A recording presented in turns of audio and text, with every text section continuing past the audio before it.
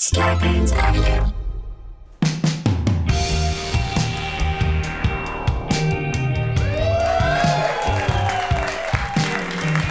Hello?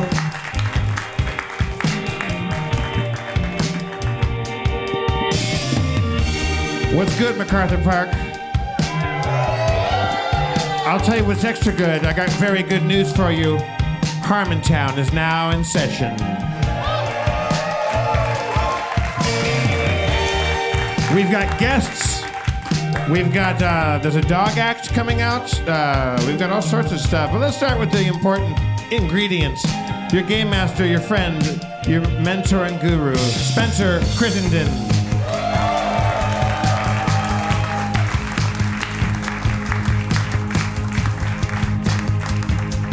What up, Spencer?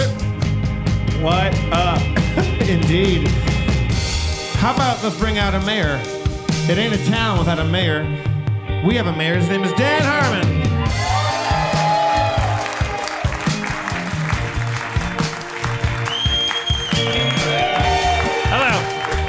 Hello, like a Okay, sorry. I'm so excited about our guest that I was like, do I have to go do the show? I keep talking to my guest, but I'll talk to her out here. It's been a while. Thanks, you guys, for coming. We've been apart for a while. I missed you. Yeah. I heard you I heard you've been having pee-pee trouble. Yeah, I got what appears to be some kind of bladder infection. No. It's all right. It's all right. I did what I had to do to get the meds today. Like it was this morning. I was like, this is, you ladies know I was already a feminist. But boy, golly, these UTIs. Like, I now, as if I needed more reason to respect what you go through. Jeff, statistically, women get more UTIs than men. I knew that. Their pee holes are closer to their buttholes. That's not why, Dan. That's not why. Also, the other side of the gender spectrum is a horrendous, filthy animal that always plunges. Okay. There's a million reasons, but they get more UTIs. And if you had described to me on paper, like, oh, there's a thing where you feel like you have to take a pee really bad, but all the time forever. No matter how much you pee, you keep feeling like you have to pee. I'd be like, grow up. That's not even a disease. That sounds fun. I'd pay money to experience that at like a theme park. That sounds like an escape room to me. Bring it on. I'd love to feel what it feels like to have to pee all the time. I experienced it for 3 hours this morning, and I was like, Rick and Morty's canceled. I can't. I'm going to kill myself. And I'm going to take the gun that I reassembled after I bought it, and I'm going to I don't even have to point it at my head to kill myself, because as we established, it's probably poorly reassembled by a liberal, and it'll just blow up in my hand. And I'll bleed out, because I don't know how to do anything, least of all handle a UTI. And my intrepid assistant, Steve Levy, did exactly what I commanded him to do, which is, I don't care what you have to do, find me a doctor that will look at my dick today. Immediately. And he found one. I know a couple. And God bless this guy's heart. I mean, it's like, if you're going to see a doctor same day, you're not seeing like the same doctor that... They're not sending their best. The medical community is sending their best in the sort of like Katrina Sandbag sense of like whether they're like, I mean, it's like it's like you're gonna end up in an office with somebody that's like this guy gave me a whole speech after he asked me about my dick for a bunch of times. It was really heartwarming. He was like, by the way, I know you have another doctor and you're here because, I was the one that could see you right away. But the thing is, if you did want to be, it's sort of like a courtship like thing, or it's like, but not because he wasn't like trying to swindle me into being his patient. He was more telling me in a really sweet way. He's like, look, if it's a Monday, a Wednesday, or a Friday, and it's between these hours, you can walk in here, ask any of my other patients. If you're the first one in, you're the first one I'll see. Those other 3 days, I'm working in urgent care. I do this, all that. He was just like, you're a little sweetheart. You're a little sweetheart. But you don't care about my dick. Right. Not in the way that a guy who like spent 3 hours in discomfort and who WebMD'd it, I know exactly what I want. I'm like, bitch, I gave you a cup of pee. Here's what you're going to do. You're going to analyze it. Tell me what beasties are in it. He dipped a thing in it and he's like, there's blood in your urine. I'm like, visibly to the naked eye? He's like, no, I put a thing in it. I'm like, okay, so talk to me. You had blood in the pee-pee? And there's blood in the pee-pee, but only detectable by a litmus strip, not you know. Not visible blood. Yeah, I'm not blood urine shaming anyone out there who has visible blood in their urine. Like I'm down with everyone. I went in and I I'm think like, the show's gotten off to a zooming start. I told the guy, I'm like, the guy goes, look, how old are you? I'm like, I don't know. Like a million years old. I'm a million years old. Like, I know what questions are coming next. By the way, they ask you, you go and you fill the forms. Come on. I don't want to complain I don't think they look at the forms. They don't look at the forms. They don't look at the forms. Not only don't they look at the forms, even the people that don't look at the forms, they don't even talk to the people that haven't yet looked at the forms. and even though they ask you the same fucking questions, they're not. I don't even think they're writing them down. It seems like it would be a great step to look at those forms before he comes in and talks to you. Look at the goddamn forms. My address is on your fucking clipboard 1,000 times. Right. And like 2 orderlies came in and were like, yeah, like, is your dad divorced? Does he have a fungus in his foot? And I'm like, there was, I watched the data get shuffled. There was like the doctor eventually was like, and when did your dad die? I'm like, he never died. Like, you guys just keep asking the same questions. I'm trying to answer them as fast as possible. I got 2 parents. I got some brothers and sisters. I don't smoke anymore. I drink a lot. I never hydrate. I'm a fucking walking time bomb. My dick burns. I read on the internet it probably means I got a UTI. All right. It's true. So the guy was like, He's like, yeah, you know, hey, you know, what do you? It sounds like you drink a lot more coffee than you used to, and you never had any water since like Clinton, and like, you know, he's a real, you know, he's a good guy, and he's like, if we were in a world of socialized medicine, this is the guy you want because he's not gonna immediately prescribe me something, right? I want the prescription. My dick hurts, but he's like, you know, come on, you're 46, you know. So much coffee. You know, sometimes you irritate your bladder. Is your doctor Benicio del Toro? Yeah. So I go, okay, all right, that sounds great, doctor. But what is there an antibiotic that, like, if I took it and I didn't have a bacterial infection in my dick hole, would it kill me? No. You want that? Yes, I do. Yeah. Is there anything? How many tests can you run on the cup of pee I gave you with my broken dick? Well, we could do this and that. Do them all. I'm not going to know them by name. Do them all. Do all. Is there a lab? Yes, there's a lab upstairs. Let's send it to the lab. Well, that's going to. Yeah, I don't care. Send the pee to everything. Give me all the shit. And then as I was walking out, I'm like, by the way, is this the shit you scribbled on a fucking magic thing that's going to make the thing downstairs give me a bottle of pills? Is that the thing that makes your pee orange that also makes you not feel like you have to pee? Oh, no, that's just a painkiller. Do you want that too? Yes! Yes!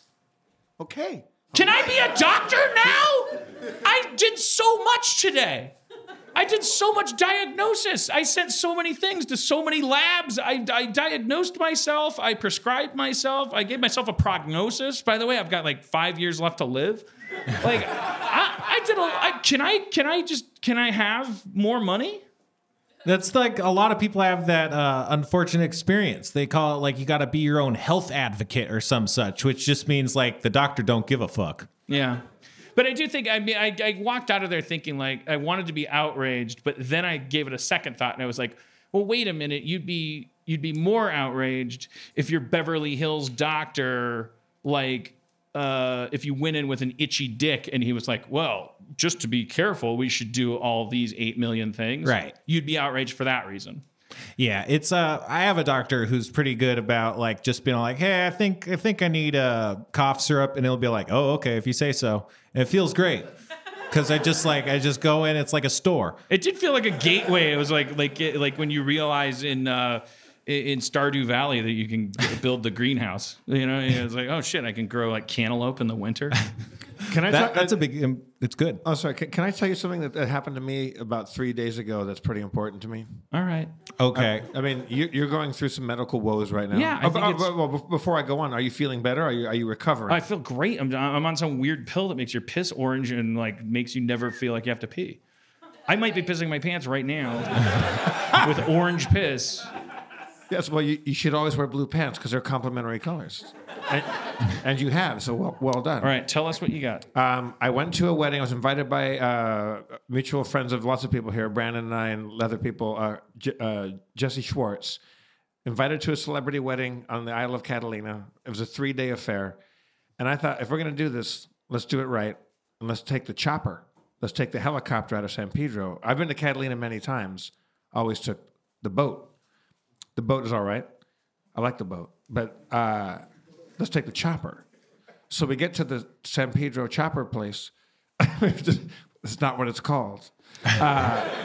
And they get our bags, and these 2 young guys who are certainly high.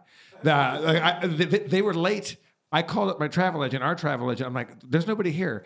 And she got online with the people, and they're like, they like to take a late lunch. These 2 dudes come in, young guys, and they have burgers and burritos, and they're stoned. They like to take a late lunch. My first question was, you guys aren't the pilots, I hope. And they're like, no. The chopper will be here in a minute. He's coming in. We're like, okay. So the chopper comes in. They take our bags. We're walking out there, and there's a big-ass chopper there, and it's exciting. I like helicopters.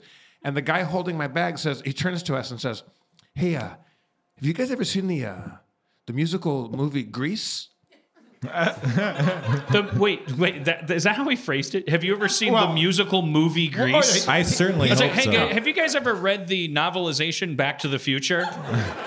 He said, have you ever seen Grease, the movie, the musical? He said he laid it out. Okay. Darn. Yeah, I wanted to be certain that he doesn't want to know if I saw it like off Broadway. As a helicopter pilot, he's aware He's not the pilot. of the geographic ambiguities as well. Yes, have you ever seen Grease? Listen to me. Yes, this guy's not the I might pilot. be taking you to Greece. This fellow is the guy that's given us a very quick safety instruction and is now taking our bags out to the chopper, which is on the pad, and the whirlies are birding. Or I don't know how you say it, and. I'm excited. Jesse's excited. We're going on a trip to a celebrity wedding, and AG's going to be there. It's going to be great. Whatever wedding you went to, I hope they're proud of being a celebrity wedding. I want to have a celebrity wedding. Oh wait, I did, and then I got divorced. All right, don't have a celebrity wedding. They don't. Anyway, it was a fancy pants wedding. Let's say that at least. So we're going to go out there fancy pants style. And now here's this beautiful, like F-star or 4-star or something star chopper. And the guy goes, have you ever seen Grease, the movie? Yeah. And he goes, your pilot is Lorenzo Lamas. Wait, what the fuck? That's what I said. And so I freak out because I don't know if Is that beauty school dropout guy? No, he has no lines. He plays a jock in it at the end of it. But he's also Renegade, the TV show in the 90s. Yeah. He's a Golden Globe winner from Falcon Crest. I guess most importantly, he's the guy that Billy Crystal's doing an impression of when he says, you look marvelous. That's Fernando Lamas. Okay. Who is his dad? Lorenzo Lamas. No, he was okay. He was he was in like weird Renegade. Yeah, where he like had a talking spaceship. No, he didn't have a talking spaceship, but I'm sure he did. But he a lot of people back then did, and Google it. I believe Renegade turned in crooked cops, and they framed him for murder. So he and a Native American and a woman go off to kind of set the record straight. What? Yeah. My favorite show. You never saw Renegade? I want to know nothing more about it. I just love that it's 3 people instead of either 2 or 5. No, there's probably 5. He and a Native American and a woman. Okay, I'm already like I'm in. going to show you because it's 3 people, so it's always going to be kind of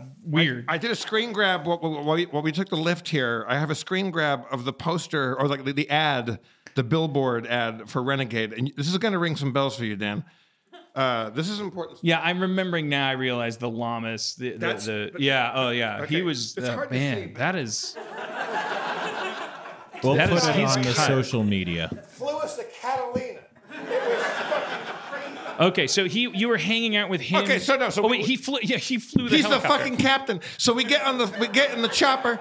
There's 3 in the back. I'm one, and there's 2 other another young couple. It's also a weird thing, but I'm sorry to cut you off, but no, it's just a weird. I will talk about this for the rest First of the time show. on a helicopter? Yeah. So here's the thing: like, keep your head down when you get in, because there's a thing on top that'll cut your head off. I'm gonna tighten your seatbelt real quick. Hey, by the way, do you like dentistry? Yeah, I do. Your pilot's a dentist. Bye. Don't leave me with that thought. I don't care how good a dentist he was. I think this guy saw that I was over 40 and might know who Lorenzo Lamas is. All right. I mean, I guess he's also seen a bunch of helicopters that didn't go down. So he's comfortable just being like, hey, here's a trivial thing. Your pilot, not his first calling. But it is now. See you later. But Mine's tightening seatbelts and doing trivia. Bye. Famous people love being pilots for some reason. And It's a big thing This is for his new them. love. I read up on it today. He loves flying choppers. He'd fly through the Grand Canyon. He'll fly over New York City. But he's decided. You're not even supposed to fly through the Grand Canyon. He sounds like a terrible pilot.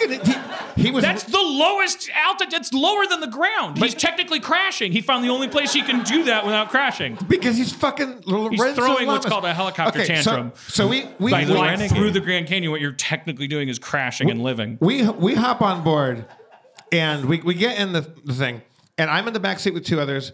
Jesse is in the front seat, and you get the headset with the microphone. And he's he's talking to the tower. You can hear all the chatter on your headset, all the radio communications, and we can all hear each other. I coughed into it by accident, and everybody could hear me cough. so we get up in the air, and I go, "Are you Captain Lamas?" And he goes, "Yes, I am." I go, "It's nice to meet you." And he who's goes, asking? It's nice to meet you. So he's got shorts on. He's tan, and he's fucking beautiful. He's absolutely beautiful. And I was just hoping that Jesse would just give him like a handy, like something, like make this count. And he's flying, and all I want to do is ask Fernando Lamas questions. And I got the comm on, and I was like, "Hey, what kind of aircraft we flying here, Captain?" And he's like, "It's an F-Star," and I don't know, something like that. A-Star. It's a Death Star. It's a Death Star. And we're going, and you're right over the deck. It's Jurassic Park with the thing without the pelicans flying alongside, and we're going along. And I'm dying. I got to talk to him. And the only thing I said to him the whole flight was, "Hey, Captain." Yeah. I said, "What's our altitude?" And he goes, 500. And that was it. And then that was it. And then we landed, and I thought maybe we get a fucking picture with Lorenzo Lamas, and he will come out and like he knows that we all want a photo with him because he's clearly aware that I'm a fan, or at least I just want to interrupt with one thing because it's important. You can 'cause I interrupt want to with support your 1,000 things. recovery. That's Jeff just told a celebrity story that didn't end with the celebrity thanking him for talking to him. Well, not yet. That was the exact that opposite. was so Dan. brave for you. Oh yeah, this is hard. That was just an unremarkable encounter with a celebrity, and you just took the L. This is not easy for me. We land. He does a beautiful landing. He landed on a dime and gave you some change, and then. That is a really accurate helicopter landing. And then we get out, and they go, "You got to run off, and then take off your safety harness thing. You get like a little safety pack around you in case you die." And he instantly just goes. Bones right out. He's like, "I'm sorry, Angie Harmon's on the set of Rizzoli Isles." Yeah, but also he has to go solve the murder that he was framed for. Like it's yeah. You don't know. That is just good shit, and I'm still not over it. Lorenzo Lamas flew me to Catalina Island. I mean, I would be talking about that for a long time. Let's bring out these kids seem to agree. Let's bring out Brandon Johnson, everybody. Brandon Johnson. Yeah. Where's my music? Yeah, and let's escalate things. But first, Brandon, how's it going? How's your? What's it like doing a voice on The Simpsons for like 40 years? You know, they decided let's blow it out with a little Brandon Johnson talent, and guess who's disappointed? How is it going? It's good to have you back. It's good to be here. I just stopped by to see what you guys were up to. There was a chance Jeff was going to be late, so I stood. There's always I stood a chance, on the circle. I stood on deck just in case Because I was taking the boat back, and Patrick Swayze is. no, he's dead. He's dead. Well, hey, look, man. He's dead. Dead men tell no tales. That's the problem. He was on a ghost ship. I'm sorry. That's it. It's in poor taste. He's a beloved actor that probably. All right. Anyways, Dan, it's funny you say that because I did the exact same joke, and someone said, "No, he's dead." I did the same joke today. Really? Yeah. Is this like in our iCloud? Like, that's the guy that would be piloting I just the said boat. Patrick Swayze too. I think I meant Patrick Stewart. I was. We should have gone with like Morgan Freeman. Anybody?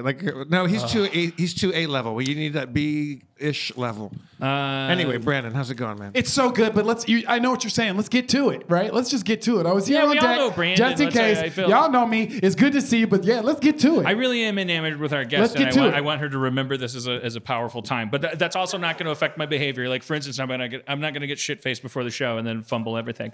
But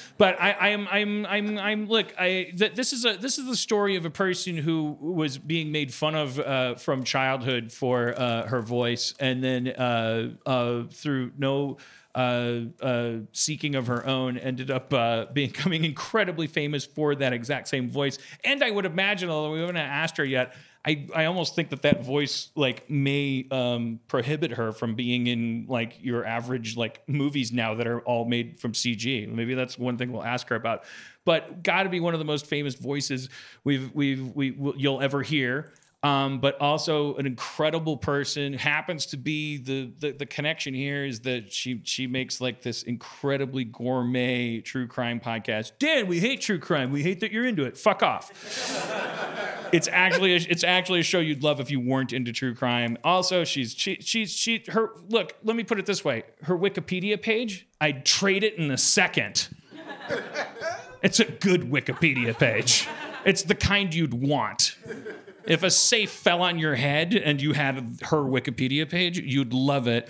But all I'm going to do is ask her questions about Maximum Overdrive. Please welcome actress, writer, performer, activist, stateswoman, hopefully new friend, Yardley Smith.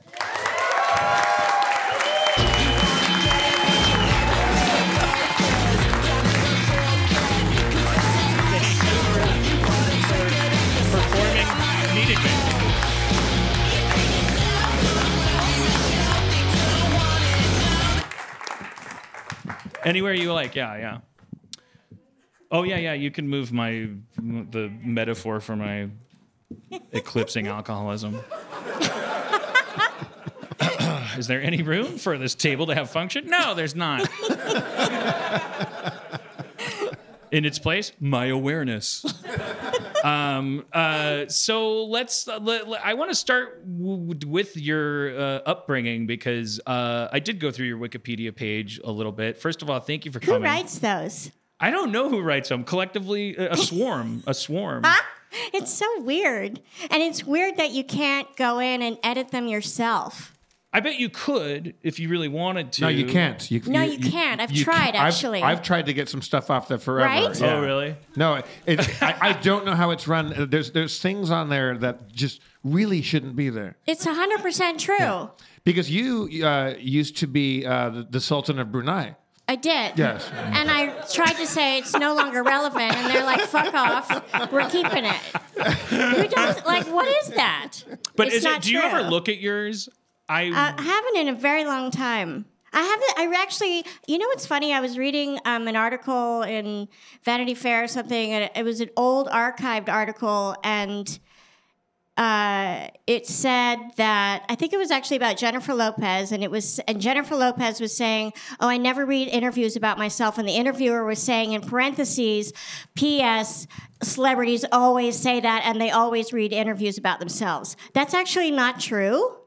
It's not true. Yeah, I don't read interviews about myself. I rarely listen to interviews I give. I never read reviews anymore. I don't read the good or the bad. It just doesn't help me. No. It's very odd. It's odd to be objectified in that way, and it can really fuck you up. The profit wears off. It can only get you so high. Yes. And then if you're a responsible person, you're like, oh, I can only go down. I think if you're healthy and you're privileged enough to be famous for a certain amount of time, I would expect it to top off where you're like, I'm not looking at any of it. But it has the weird effect of like, oh, I hate my own name. I can't like, oh, I go to YouTube and I'm like, I wish I knew how to build a model airplane. And they're like, yeah, but you're Dan Harmon. Don't you want to read why Rick and Morty sucked in season 3? I'm like, no, I don't. I don't want to read anything about anything that has anything to do with my name. And my sorry, I shouldn't do all the talking. I'm a bad interviewer. You're going to find that out. You're I do actually want to know how you came up with Rick and Morty. Because it seems like a fantastic. It's a great. Yardley, you've made a grave error here. You know goddamn well how we did, because you know the show you work on rips it off every week. Imitation the most sincerest form of flattery, isn't that what they say? I did want to say to you, though, because as I was reading your Wikipedia page at the bar before the show, I'm like, I bet this person doesn't look at her Wikipedia page because I bet she's very healthy, and I bet she deserves to know this is an immaculate Wikipedia page. Oh. It like, just when you think, what a nice person, what a good, solid person, right at the end. Does it say I'll turn on you? It's like, no, right at the end, it's like, oh, by the way, huge LGBTQ fucking like benefactor. And it's like, like snow in the camera. Show. like didn't ask for it, didn't come hat in hand. You're just like, oh yeah, by the way, gay people, doom. Like fucking nailed it. That's true. Yes. You did a one-woman show about I did. Where you're like, bearing all and being honest about this very, I would say, strange career you've had. Yes. So let's talk about that now. For Brandon, you're okay? You gonna drink? Settle in. Let's go. Let's go. Some of the striking stuff that about your early career is the alienation. Because you express to interviewers in the past about coming out here, and let's set the stage. It's like, what, 80? When do you? Came out here in like 86, early 86. And as you described it, and as someone described your description in Wikipedia, it was like on a half promise of something, which I think is everyone's story that comes from somewhere to LA. I'd gotten an LA agent. I had a New York agent. I'd done incredibly well in New York. I'd been there for literally 6 weeks. I had auditioned for Mike Nichols, who was directing a Tom Stoppard play on Broadway. Mm-hmm. I got that job. What? That was me. So, what? That's crazy. Yeah, it was crazy. Hey, I'm new in town, and before you can put your suitcase down, you're working with geniuses. That's crazy. I was, but the funny thing is that I didn't know the part I was auditioning for was actually to understudy Cynthia Nixon. I thought it was to play Jeremy Irons' daughter, but it was in fact to understudy Cynthia Nixon, who was playing Jeremy Irons' daughter, and I was like, fuck that. Fuck that noise. I am not doing that. And my agent was like, who are you? And also, to be clear, what is wrong with you? You were already East Coast. Like, who comes to the West Coast to do a Tom Stoppard play with Mike Nichols? No, that was in New York. Oh, okay. Yeah, all right. So this is still, wait, so where were you, what did you come out? I remember, wait, don't tell me. It was Paris. I was born in Paris because my father was a foreign correspondent. And so he was actually in Poland when my mother was pregnant with me. And I have an older brother who was born in London, and she was in Poland when she was pregnant with him as well. And the Polish doctors said to my mother, you don't speak the language very well, and if something goes wrong, we probably can't accommodate you as well as you can in a Western country. So get out of here. So go somewhere else. So she went to London for my brother. That was 1963. She went to Paris for me. That was 1964. And people think, by the way, that the phrase Polish medicine is racist. It's totally how they practice. They're just like, hey, you don't talk right. Get out of here. We can't. You don't understand us. Please go. Doctor. And she had an aunt and uncle summering in Paris, so she went there. So now it says French-born like American actress, which makes me sound like like I'm Juliette Binoche, but it's nothing like that. It's not at all like that. It's so overstated. And you described like being teased for your voice by friends and family alike. I think your quote was, it's basically been the same since I was 6. Yes. It just didn't change. Like, To what extent was that? I mean, was that really like? Did you have moments of like, whatever the vocal equivalent of looking in a mirror was, and like wishing, like what's the vocal equivalent of patting the bra? What's the vocal equivalent of like, God damn it, change my voice? Or were you like, fuck this, I can't be ashamed of this? I think I think I just didn't really excuse me, I didn't really think that there was anything that would stop me from ruling the world. But I also didn't think that my voice would ever be my fortune. So voiceover was never on the menu in terms of how I was going to rule the world. So when people say, when you got The Simpsons, that must have been fantastic, I was like, I didn't really care about voiceover. It just didn't even register. Right. And it didn't register for a really long time because I think I never considered it an asset. And so I didn't have a voiceover agent. It just was like, that's not how I'm going to win. Mm-hmm. So whatever. Okay, I'll do it. Nobody ever came up to you and said, you should be in voiceover with a voice like no. this. Really? No. And to what do you attribute this, like, the negative word would be narcissism, although I don't call it negative. Like, the idea that you're assuming, like, that your parents weren't actors, they weren't directors, they weren't, I think your dad was a correspondent. Yes, he was a newspaper man. And like, these people weren't telling you, oh, Yardley, you got to be an actor. No. But you're thinking in your head, one way or another, I'm going to dominate. Yes. What do you ever have you thought? Does that come from nature or nurture? Is what we all want to know. Somebody's like, "What the fuck is wrong with you?" No, are you kidding? No, we want to know how do I manufacture this? Do I have to be born right, or do I have to just think it and fucking do it? It's a good question. I don't remember a time. I think it's two sides of the same coin. So I remember being afraid of everything. And so it wasn't that I was fearless. It was that I had this overabundance of courage. And if I didn't... In the face of insurmountable... In the face of extraordinary insecurity. Yeah, because it's like you're not gonna punch somebody. No. And I was small. I mean, I was a little kid, and I had this tiny voice, and yet there was a ferocity to me, and so, but I always felt a little bit like I didn't belong, and I remember being about 5 years old, and there was a woman in my neighborhood in Washington, D.C., where I grew up, and she used to have this theater in the summers. She had a one-car garage, and she would get all the kids together, and she would make us lip-sync to musicals like The Sound of Music and Fiddler on the Roof, and she would dress us up. And she would also do these things like living portraits, right? And so I was a portrait of Mary Cassatt did, this American artist, and it was a little girl in a straw hat. So music was playing, and I remember my knees were knocking, and there was a curtain, and the curtain drew back, and as soon as the light hit me, my knees stopped knocking, and I thought like, okay, I think I'll be all right here. And I just I think I just felt like I belong. And then after that, I started to do plays. And the great thing about doing a play was even if it had a sad ending, I knew how it ended and I could prepare for it. It was like predicting the future. Yeah.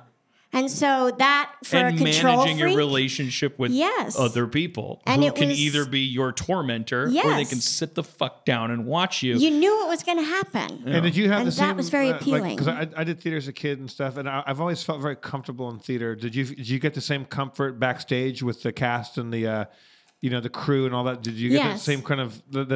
Is that kind of familial? Very yes. Yeah. And I loved the relationship with the audience. That exchange of energy was extraordinary, and it was really powerful. And I remember my first play, my first real play. We did I Remember Mama, and I played the youngest daughter. And my very first line, I got this huge laugh, and I remember how powerful that was. And I just thought, All right. Do you remember it changing the I'll do that. dynamic in your social structure? Was there a moment when you were, because I remember being a dork and stinky, and boy, did that change. But there was a shift. I don't have a dramatic moment of it, but I was very much not going to stop doing drama club and improv classes because of, did it change the dynamic of your whole world? Did you go up on stage and do a thing and then the next day at school? Because I'm trying to place you in like a hallway or something. Yes. My theory is, my experience was, for the most part, people were really happy and excited that I had clearly I'd done really well, and for lack of a better word, I had sort of cast a spell to the extent that even their own parents had come up and been like, what? Right. That was amazing, right? But also there were always kids who were not happy for you. And I feel like any time as a young person, and even as a grown-up, I suppose, but particularly hard when you're a kid, you do something really well, it sets you apart from your peer group. So if you're good at math or sports or drama or anything, it sets you apart. And that can be really isolating. And it actually, I don't know if I'm reading into this, but it sets you apart actually more profoundly from the people that might have been closer to you had you stayed in your shell. Sure. Than it does the quarterback of the football team and the head cheerleader, who are very content to go, hey, how about that Yardley? I had no problem with her before. Totally ignored her. Now very happy to give her the high school equivalent of best supporting actor. Like, they become your biggest fan. Right. They can comfortably make that shift. And somebody that maybe you've bonded with in the bathroom and cried with about how hard it feels to be alienated, that may become a person that you actually hurt. They can feel left behind, even though you had no intention of leaving them behind. You only got an intention of dominating the world. It's you got no time to think about. Come be in my world. Okay, so Let me dominate you. No. And one I'm a quick kind question. ruler. I am a good, kind ruler. Are you really? We don't know this yet. We'll fast forward in a second to but I do want to dwell here for a second and just ask, what was the dynamic with the family? Because they weren't actors, they weren't filmmakers, did they have expectations of you? Were you letting them down when they suddenly realized that I want to perform? I don't know that I think they were probably a bit worried that you were going to live at home for a longer time than a doctor. Forever. Yeah. That it might not work out the way I had planned, because I didn't really have a plan. What's your plan, Yardley? I'm gonna rule the world. Right. That's great. How's the that medical industry lays it out in a brosure. Exactly. Your daughter will in 6 years be a registered bloobity blue. Right. There was no, how are you going to get there? I got a good feeling though. Pretty sure a bunch of shit's gonna happen. Sure, it's all gonna work out. Why? How do you know? I don't know. I just know. But in our family, I feel like compliments were implied, excellence was expected, and so. Why is that so funny? No, because it's a fucking beautiful way of describing the Midwest. I was like, wow, I wish I could be that gracious instead of going like, my fucking parents suck, bro. Compliments are implied. Yeah, it was just, it wasn't, I would say other What kind of person needs a compliment? The answer is someone who doesn't deserve one. That's the Midwestern philosophy. You don't plug an air hose into a person with a hole in their air supply. It's not healthy. Yeah, which is, I think, part of the, the flip side of the coin and part of the insecurity of wanting to sort of get a kind of global love, global recognition, to make up for this for this whole. And I have spoken, people say oh, Yardley, I joke sometimes if I was more like this, I would be more successful. And they're like, shut the fuck up. You are so successful. And how can you say that? And there is this feeling inside, if you really, really want to get granular about it, that if I felt truly successful, then this kind of forever hole inside would feel filled. Mm-hmm. But the truth of the matter is that you can't fill up the inside from the outside. And that's what my one-woman show was about. And I so want it to make was sure I understand a cautionary that. tale. Like, She's talking some black woman shit tonight. That is very impressive. Hey, it's Kaylee Cuoco for Priceline. Ready to go to your happy place for a happy price? Well, why didn't you say so? Just download the Priceline app right now and save up to 60% on hotels. So whether it's Cousin Kevin's Kazoo Concert in Kansas City, go Kevin, or Becky's Bachelorette Bash in Bermuda, you never have to miss a trip ever again. So download the Priceline app today. Your savings are waiting. Go to your happy place for a happy price. Go to your happy price, Priceline. I think it's important to note here for cynics and things because I think when you take a deep dive and you really bother to think about it, The Simpsons, which has been on the air longer than the Bible, obviously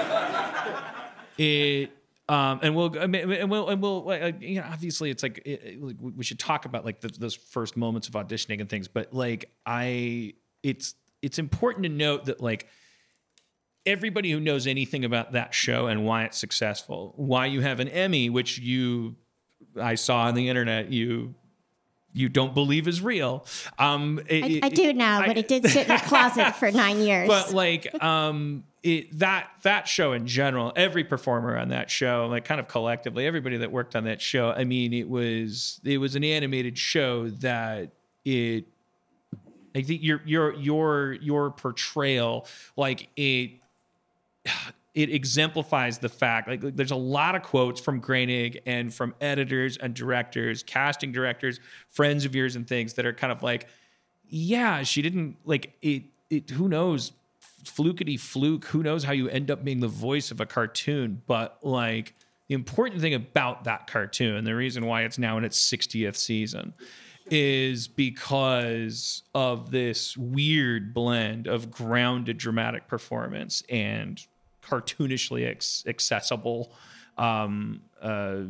voices. I mean, you're being drawn, and so it's like, yeah. So I just wanted to take that detour for a second in case anybody like in the audience is like listening to our path through your career and going like, what the fuck, man? Whatever. You show up for an audition, you got a squeaky voice, you end up like the voice of a thing. It's like, no, this is not like this. There are no flukes here. And in fact, what you're describing is actually kind of like something that you're not allowed to own as a person, which is this what if of like, yeah, but what if, I mean, I was designed for world domination and I fucking dominated it through the most random channel.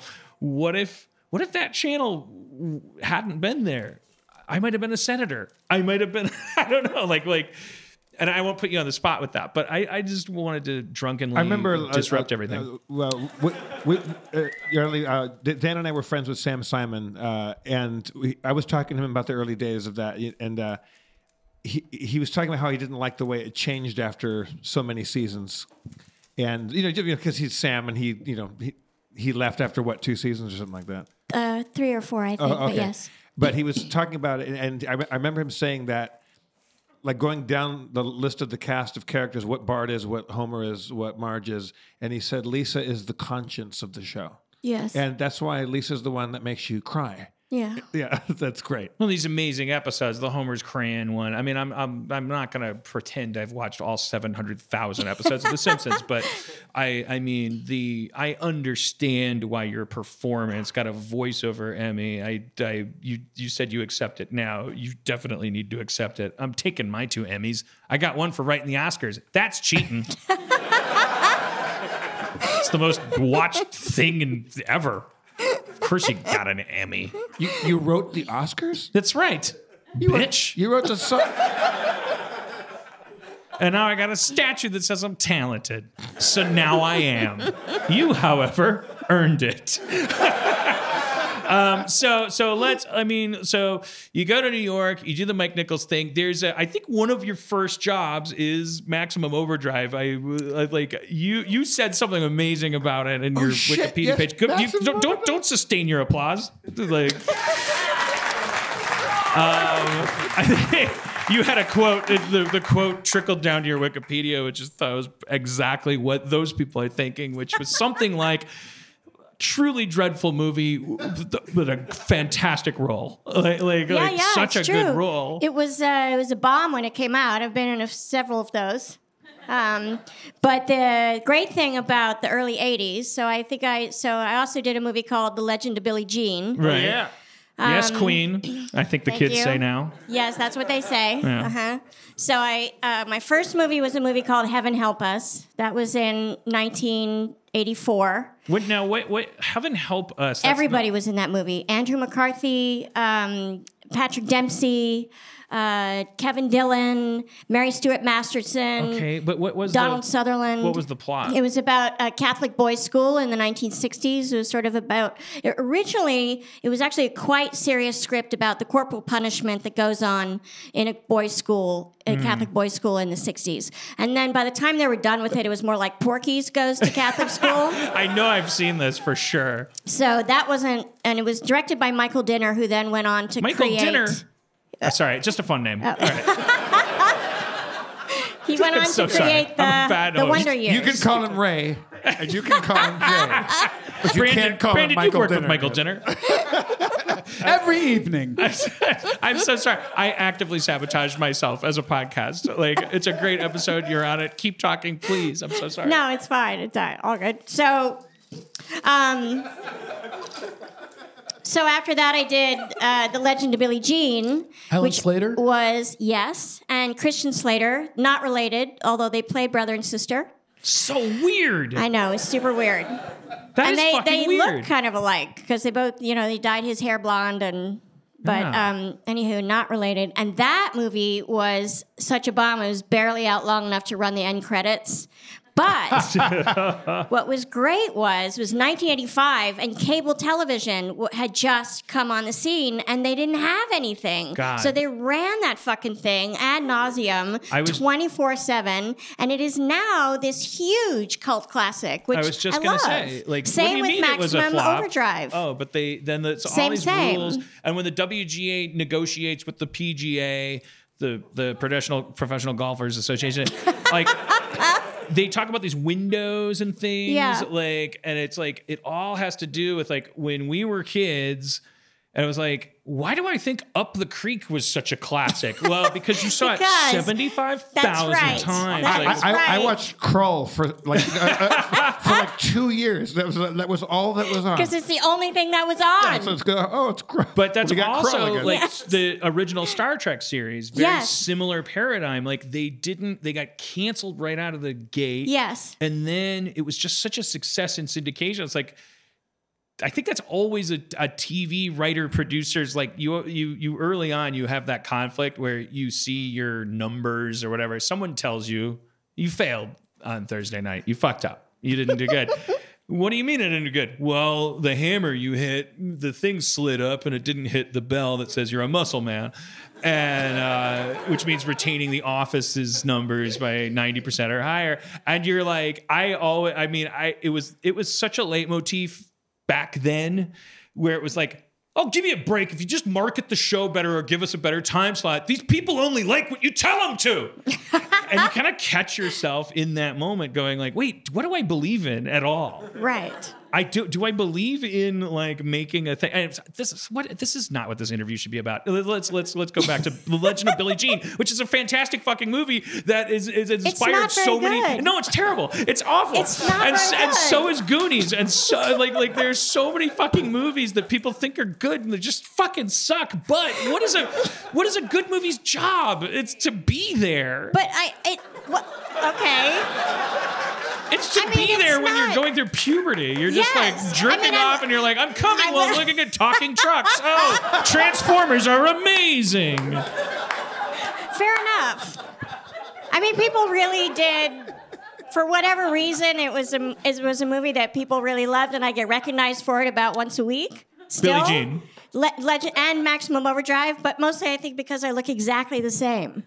I am but one of those people, if you saw a picture of me when I was 4, you'd go, Yardley, that's you. You are super memorable. And I sound the same. Yeah. Pretty much. And this is me and this is Lisa Simpson. Yeah. It all is just very, very close. She raises her voice a little bit to Just do the a character. tad, It not says very on her much. Wikipedia. We're very, very close. But you have said, one thing about that though, because that's important. Because one very sage thing that you said, I don't know when you learned it. When you look back, I think around that time, you said so much better to have a tiny role in a giant movie than to wait for the lead role in something that like it's you can occupy that real estate by being yourself. Not yourself. You're not those characters, but being.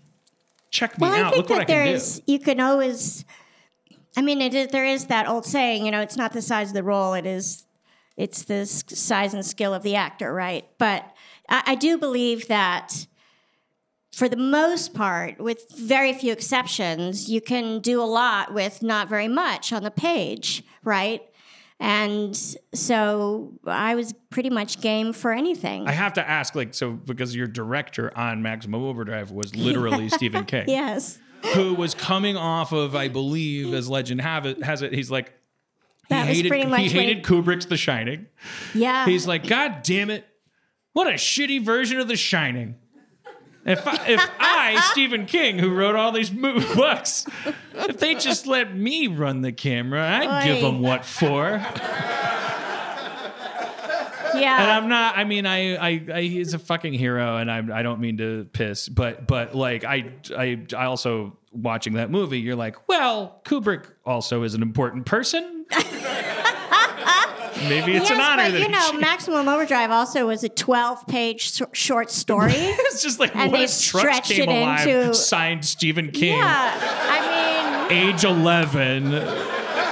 I was born in Maine. I'm gonna die there. I fucking having the time of my life. And my typewriter lost its backspace key. Amen. Amen. Sorry, I'm a little jealous. It was. But how was he as a director on set? Like as a person, like as a supporter he was of lovely as pie as a person, but apparently was also at the height of his alcoholism and drug addiction. I love him so much. Oh my God, he's my favorite director now. So it was absolute chaos. And we had, so Dino De Laurentiis was the production company. So we had a pretty much all Italian crew who literally didn't speak English. So we had Steven, who doesn't speak Italian, and we had a translator. I'm not even kidding. We must have added, 2 weeks in translation alone, as he would say, this is what I'd like to do, and the translator to Italians. And the Italians would then talk to the guy, and the guy would then talk to Steve. I'm like, oh my fucking God. And it just went on back and forth like that. And he, to his enormous credit, he was very humble and said, I don't know what I'm doing. And so they positioned people around him who did know what they were doing, but they also didn't speak the language. Right. So it was quite cumbersome. And Dino De Laurentiis, it was at the time when and Canon Films also was of the same sort of ilk, where they just did everything on the cheap. And when the till hit $5 million, that was the budget. And if you didn't finish, fuck you, you're blow up done. the truck, put the people in We're a boat, out. call in AC/DC. Yes. Done. Thanks for coming. So it was an adventure. And I actually remember there's a scene where the truck drives through the diner side wall, the picture window. They had one opportunity to do that. They built that truck stop, and they didn't have a stunt double for me, and they said, Yardley, you're going to stand there, and the car, this Cadillac, is going to drive through the wall. But don't worry, it's going to go super slow, and it's going to be so easy and safe. And don't move until we tell you, because we only have one shot at this. And I'm like, Christ. okay. So, I'm like, okay. So I do that, and I'm not kidding you, that fucking thing was going like 20 miles an hour. It went so fast. And it just plows through this wall. And I am... And finally, I'm just like, when are you going to say move? Like, And oh my why God. can't you put someone in a wig? I don't know. The shot is from behind me, or it's no good. Or it's It's no a shot of a good. car coming Yes. toward me. Shoot the fucking car. Get me out of here. I had so much hair you can't even see my face. So yeah, glass everywhere in my hair, the whole my thing, God. and yeah, it was an adventure. Was it AC/DC? Who made who? Was that? Yes. Did they write that for the movie, or is that one of their songs that they just applied? I was hoping you'd know. I don't know. I bet they wrote it for the movie. I'm sure they would do I'm that. always for so Stephen curious King, about that right? when there's like an 80s movie and it's like Goblin Dicks 9 Or and like then there's like a kind of a pseudo famous like band but it's like but the title of the song isn't Goblin Dicks. Right. It's like my heart's like a goblin and you're kind of like, are you just being classy? Or did they like? How do those conversations Yeah, who work? did all the Nightmare on Elm Street? Dokken, Yeah. Well, Nightmare on Elm Street franchise has sucked in some of our world's greatest talent. Will Smith will never escape. Like the Fat Boys got drawn in.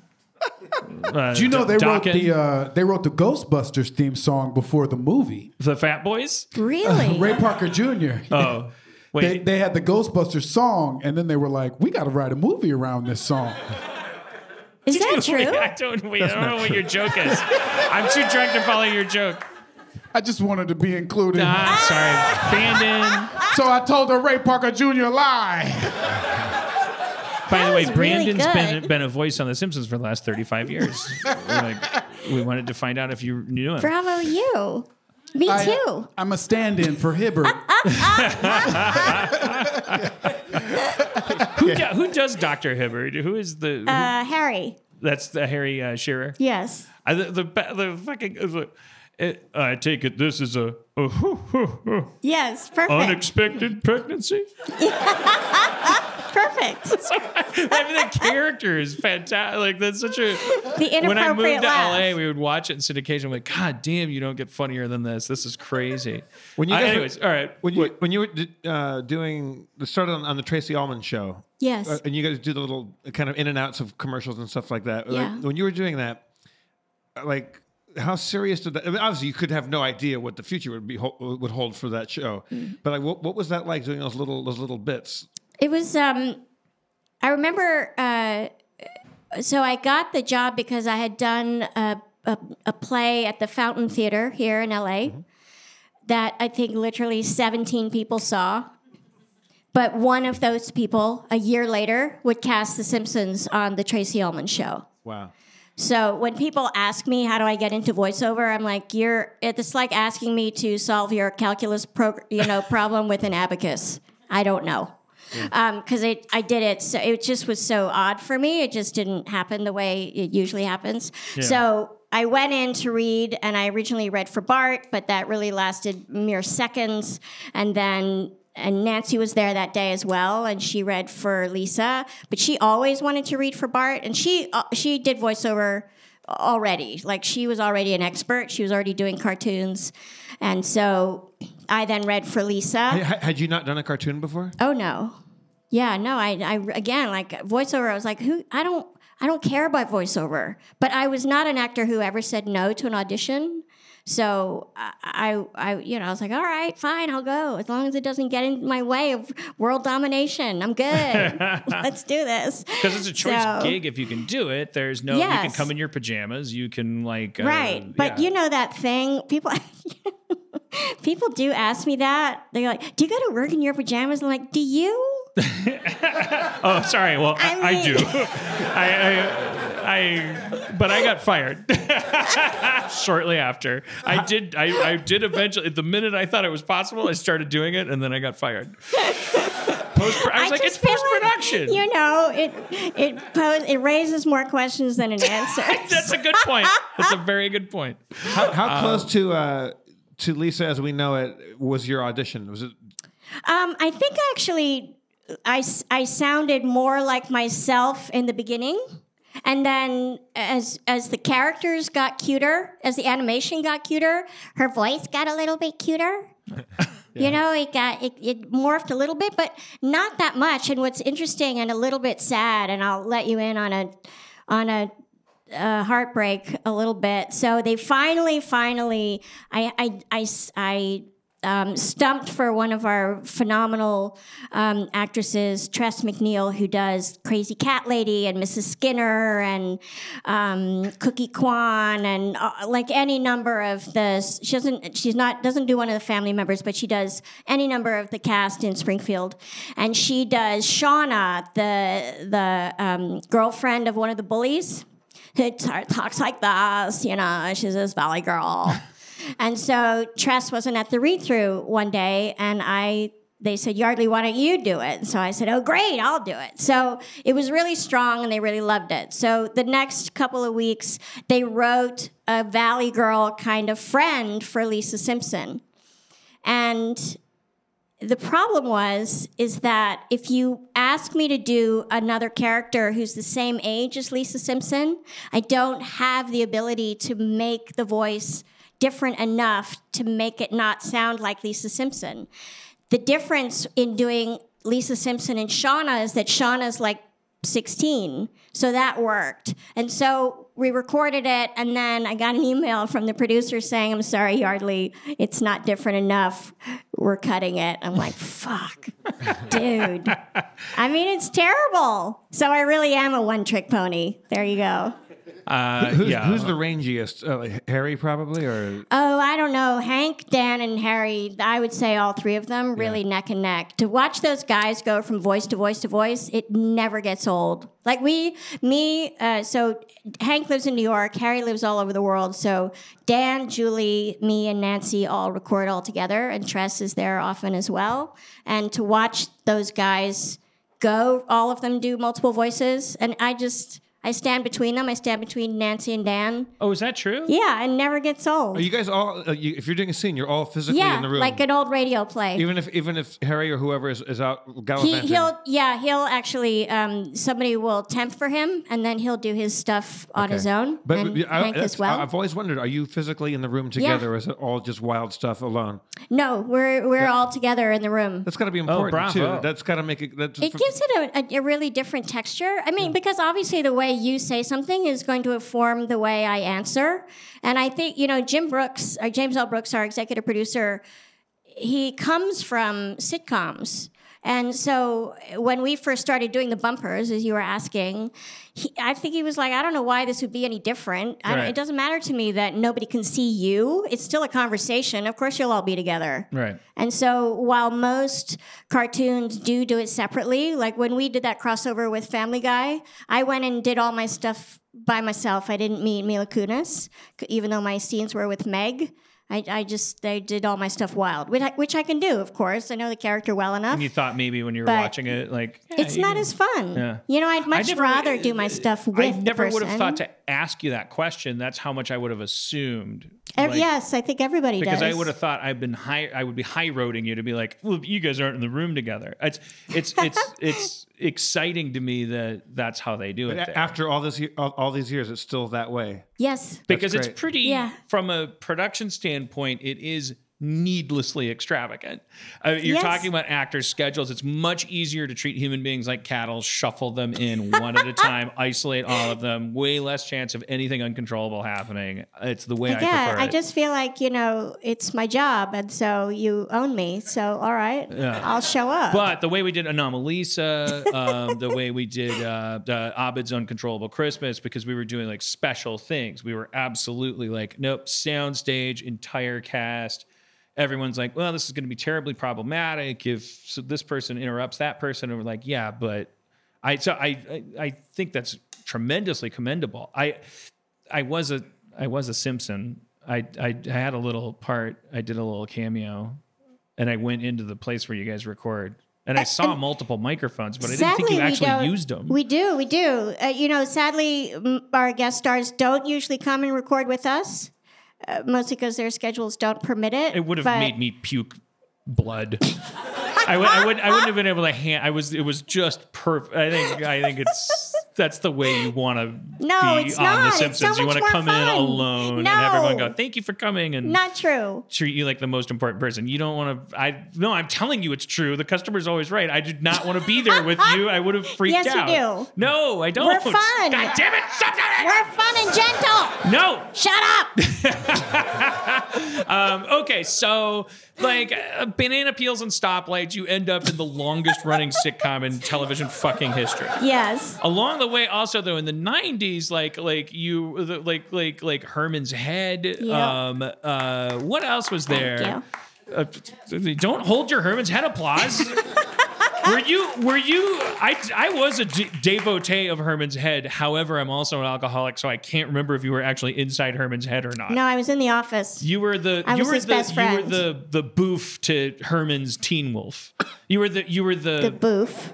Well, okay, that's my language for you were the. I was his best friend. Yeah, you were the will they won't they, right?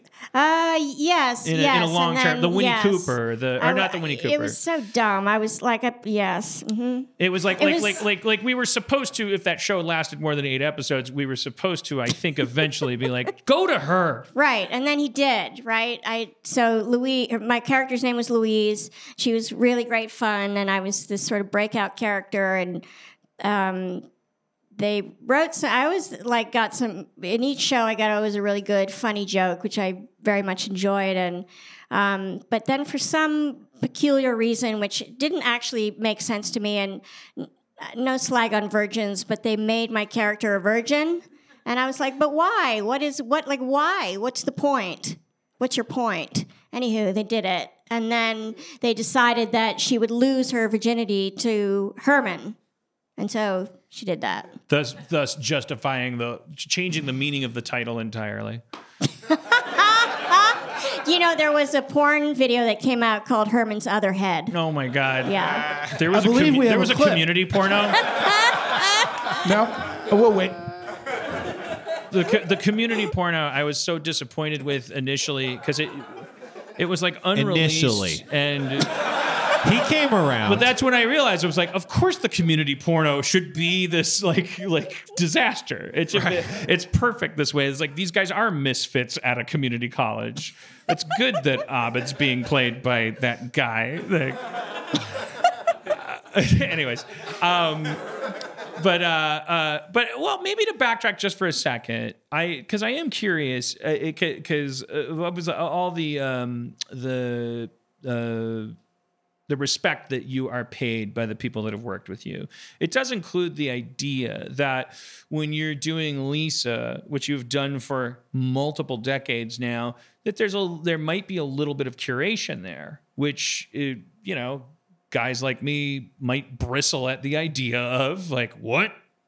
The actor got a script and looked at it and said, no, she wouldn't say that. Like, how often does that really happen?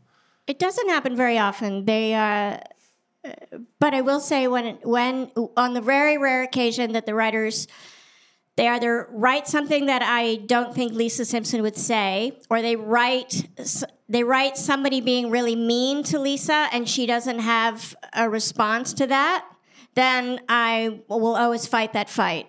I have to stick up for my girl. Mm-hmm. And I might not win it, but I have to fight it. And it's important I think it's important in those moments, what phraseology would you use? Because I don't think she would say that. Is that what you mean? Well, yeah, but how blunt am I now? Well, do you strike a balance between like, I think that this is kind of a cultural hot button, like in the workplace to be like, I think things should be different around here. Some of the most conscientious people might be terrified of making too many waves. Like if I'm a cool person, then I'm not going to be one of those people, et cetera, et cetera. Like I think it's an ongoing thing of like, is there a certain parlance, especially with actors? Like, is there a magical way to present your difference of opinion with the material you're reading and you're about to shoot, that in a world where other actors, younger actors might say, are you fucking kidding me? Yeah, you can be as conscientious as you want, but it's fucking eat or be eaten out here. I'm going to do whatever. Or even more extreme, like, I'm not taking that job because from the get-go, it's these things like, do you have any advice about that for like when you're adjusting to a role that you're already cast in? It's a dumb question. It's a stupid question. I'm a bad interviewer. No, it's not a stupid question. I always... So it's a smart question? Sound like a good interviewer. I'm not sure I understand the question. I guess I'm kind of like it's actually a sequel to a question that I've asked Kumail Nanjiani, who's an old friend of the podcast that all these people miss. Fuck off. He's a person of color, for instance. Like it's like they're in this day and age where it's like we're beyond the point of like the Hollywood shuffle concept of like, well, you got to do what you got to do. It's everyone's trying to find their way, and I'm endlessly curious about how these dialogues are supposed to get struck up in a creative environment where there's such a hierarchy established, a hierarchy which I'm not in a hurry to let go, not because I'm an egomaniac, but because I'm a chaosophobe. And I don't necessarily want to just be like, here's the suggestion box, let's have everybody start having an open dialogue. I'm just curious on the actor side, if there's a kind of code for an actor who's like 25 years old and they're on the set of their fucking thing and they're like, God damn it, just get through this and don't get fired. But then they see something, and let's say that they were like, I don't think either this character would say this, or maybe in a larger sense, this is a little fucking iffy, sketchy. Well, I have a couple of things. I mean, always I feel like you get further with honey than with vinegar, obviously. And so if you have the ability to be tactful, that will always serve you. I don't think that you have to be I don't think you have to pussyfoot around your point so much that you can't get your point across. Two things. Like if you're an actor who is struggling with a line, I always feel like I'm the sort of person who will always give you 100%. So if I'm at this point, if I'm having trouble with a line, then like really trouble with a line, like I can't remember it, then I'm gonna say it's possible that the line doesn't actually make sense. Like there is a problem with the logic of the line. So are you willing, and hopefully the person on the other side, the director, if that's who the person that you're speaking to, or the writer, if that person is also present, is willing to have the conversation with you to say, can you tell me what's the overall intent of what we're trying to get across here? Because maybe what you wrote isn't actually what you mean. And if we can actually get to that, then I bet you I can remember that line, and that motherfucker comes out so well, everybody's happy. Right. That's what I think. So, yeah, I mean, like, find a positive way to say it, which is like, I want to help your show be good. I mean, we're all on the same side. We want the same win, right? And in terms of Lisa Simpson, if there's a line that really, really bumps for me,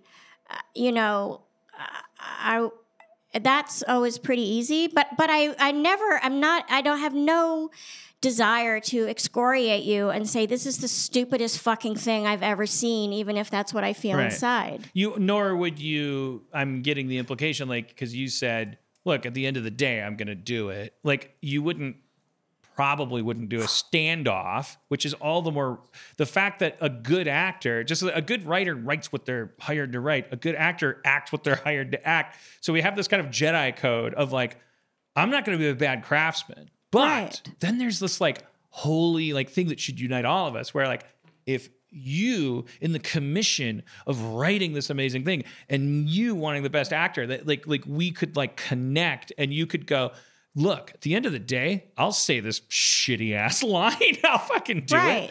I'm about to do it. Before I do, you want to make it better? I mean, that's the point. Did you cast me because I have an energy about me? I think Humphrey Bogart, I think, said like when you look at a line and a page that is just impossible to say with a straight face, like it's just such a bad line. And you fought your fight, but this is just how it's going to be because the director's so big or the writer or whatever. And his thing was, if a line is impossible to deliver well, just say it out loud. Don't give it anything. Just say it, and it often turns out to be great. It can sometimes be a very memorable line. He just says it out loud. That's how like half of the people. Yeah, it's like okay, like guess what? You're charming. And then they go, God damn it. Like, I was trying to torpedo that role. I became Judge Reinhold. All right. So now let's go to because I think we can. So this incredible thing happens to you, but in tandem, you're because you were doing Herman's Head. Simpsons is going on. Yes. So I'm not sure what the best organic way to get into. There's two places to go here. They're both related. I mean, you're here because I'm a huge true crime fan. My fiance and I have listened to you, and this it's truly worth accolades. I mean, with all due respect to all of our guests that have true crime podcasts and things, I mean, this is truly like a gourmet true crime experience. So there's that, but it's entwined with the fact that one of the most impressive things about it is that in the midst of this getting down to the nitty gritty in this true crime show that you do so well, that you're a producer on, not in your face way, but just eventually you share your story as a victim. And so does Libby. Zibby. She's now twice a victim. Just forgot her name.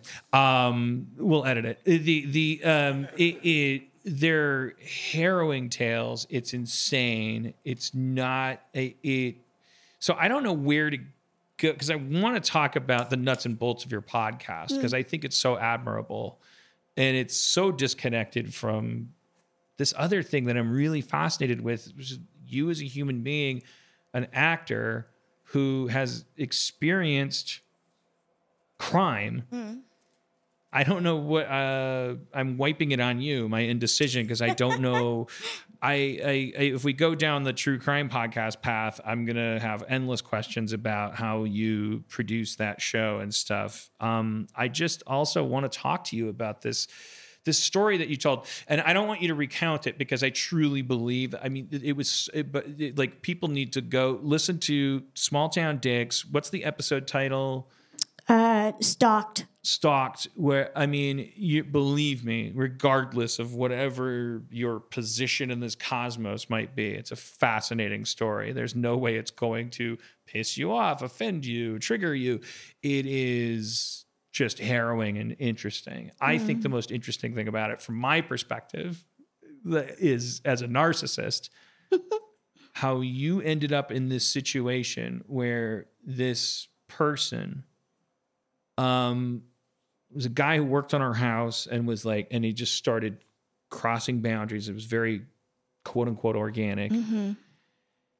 And as I described on this podcast before, there's a point where you're describing the story and there's this theme running under it, which has come up here in this conversation, which is about you've got to not accept anybody's help. You're not going to go tell anybody. Right. The police, the guy that works on Herman's Head, whose job is to keep people who work on Herman's Head from getting stalked. Right. Which is a huge expense. Shout out to the producers of Herman's Head for putting that in the budget. Right. I thought that would get a bigger laugh, but not a lot of showrunners in the audience. But you choke up. Not at any point where I would expect any human being to choke up in telling that story. The exact point that you choke up when you're telling the story is the point in the story where you go to get help. Because you are, not to put words in your mouth, that's the point where you really get victimized. It's not the point where this orangutan is abusing you, stalking you, predating you. I'm ashamed that I need to get help. It's the point where you go to another orangutan and say, I need you to keep this guy. You hate yourself at that point. Yes. I want the thing that is the most important to talk about to me is that that's the dark side of this other story, that you're this plucky, I'm gonna dominate the world without anyone's help, right? Right, because there is, part of, again, that duality, that insecurity underlying that this far from the surface is this fathoms deep well of vulnerability. And this is what they're waiting for. This is 6-year-old voice. She's going to is it like was that what's going on in the back there? Oh, everyone's going to be so fucking stoked if I say, oh, it's rough out here. My contractor like feels creepy. I'm sorry. Okay, I'm way off mark. Like I was trying to, I was like, is the fear there that like you're like? Oh. In my family we don't. You don't air your dirty laundry. We grew up really waspy, right? White Anglo-Saxon Protestants. So you pull up your socks and you get on with it. You just sort of keep it all together, and so you don't show your vulnerability. And I am a person of extremes, I think, in many ways. And so when I set the bar high, I set it so high that it's not like I set it high and I can stand on my toes and touch it. I gotta like get on a fucking trampoline and jump so high, like woo! It's just almost out of reach. But when I touch it, it's not even as much an accomplishment. It's there's just a sort of this tiny bit of relief, which is kind of fucked up. There's very little celebration when you live with that kind of vulnerability and you attach and I don't do it so much anymore, thank God, because it's a zero-sum game, but when you attach your value to what you do and to that external validation, you're in big, big trouble. And so if you then find yourself in a situation like that, now you've painted yourself into a corner. And so when I break down in that episode, there's realization that I can't do it all myself. That feels like extraordinary failure, because now I have to unzip and you get to see all my insides. Yeah. And that was never the plan. I tell me to back off because I'm clumsy and drunk, but like I'm so fascinated by the control hatch on that interaction. At that moment when you're going to the man that said to you, I'm paid for you to tell me if anyone gets out of line, and then it's the moment where you're going to him and like I want to know, like, what is the beating heart behind the shame, like the idea that moment when you go to him and you say, I got an issue here and I need help, is there language you can access about, like, so that we can mark it and go, like, if I hear this in my head, that's not worth dying for, like that, where you were, let me try to phrase this in a way that you can answer. I'm setting you up to fail. What was in your primal crazy head? You're not crazy. I mean, I'm the crazy part of your primal head. I'm a little crazy. What would be the worst, if no matter how not realistic, what would be the nightmare response when you went to someone and said, this guy is basically stalking me. It's gotten way out of control and I'm overwhelmed and I need help. What would be the nightmare response from the other person? It sort of was the nightmare response when he said, Yardley, why didn't you tell me when he showed up at your house and said, my wife threw me out of the house, right? Right. Like, why didn't you tell me weeks ago? Why didn't you, as though you knew long ago, why did you wait so long? That's very familiar to the kids. It's sort of your fault. Right. You got yourself into this. What were you wearing? Why didn't you? Why were you out? Why were you drinking at USC? Exactly. Like you waited too long. It's no surprise that you find yourself in this situation. And you can't handle it on your own. Like all of the things that when you get to that point and you have to ask for help, you realize, okay, I can't handle it on my own. Yes, I probably waited too long. No, I can't do it all myself.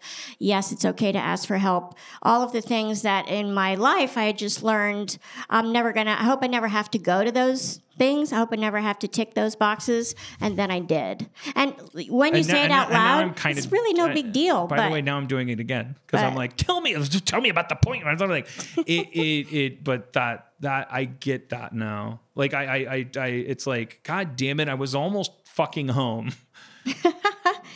Like, how much do I have to do to prove I'm strong? Right. And then it's like somebody's like, no, I'm gonna build a spider web in your attic and like try, and you're like, all right, are you serious? I have to like call customer service on this? I went Linux for a reason. I'm a fucking that's what I don't want to say that's what I thought.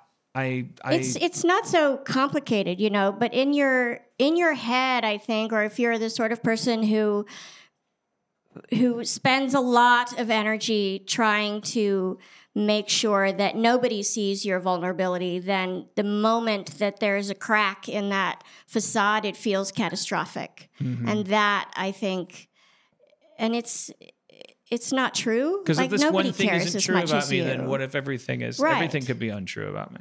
And so it's. I don't think anybody else feels that way about my vulnerability, but in that moment, it does feel like this massive failure because all your life you've been told, like, don't ever let anybody see that. Well, your friend, your really good friend, I assume she's a really good friend. You're co-hosting the podcast with her. I think, in general, you guys are so good at interviewing. She is like piping in just the right amount. She's probably heard the story 1,000 times. And she's sort of like, yeah, but stop here for a second, Yardley, because she knows people listening to this story want you to explain just for a second, are you seriously putting up with this at this point? And it's a truly therapeutic exercise. You guys, please listen to the episode. It's incredible. Is that the first episode? Is that the no? God, no, because we would never trade in that.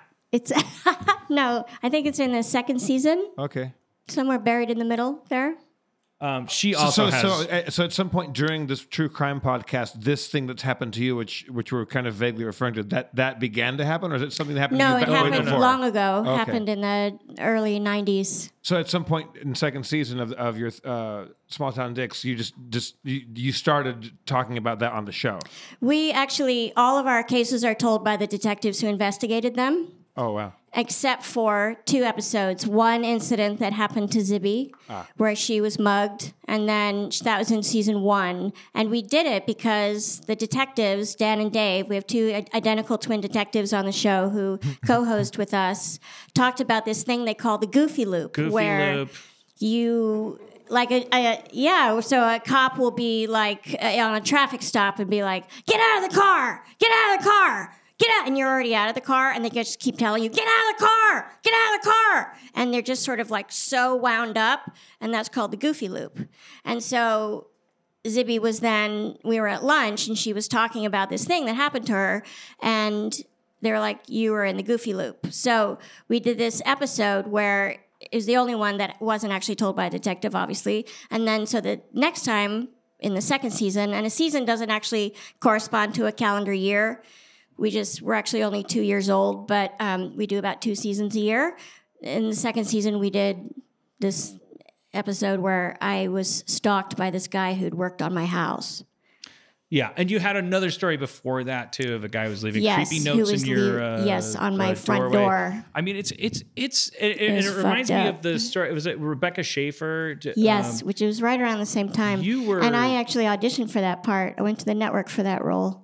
You kids who aren't my sister age, Sam. It's like it was this young actress who her murder kind of changed the landscape of stalking rules here in our great state of California. Like where it was like, all right, enough is enough.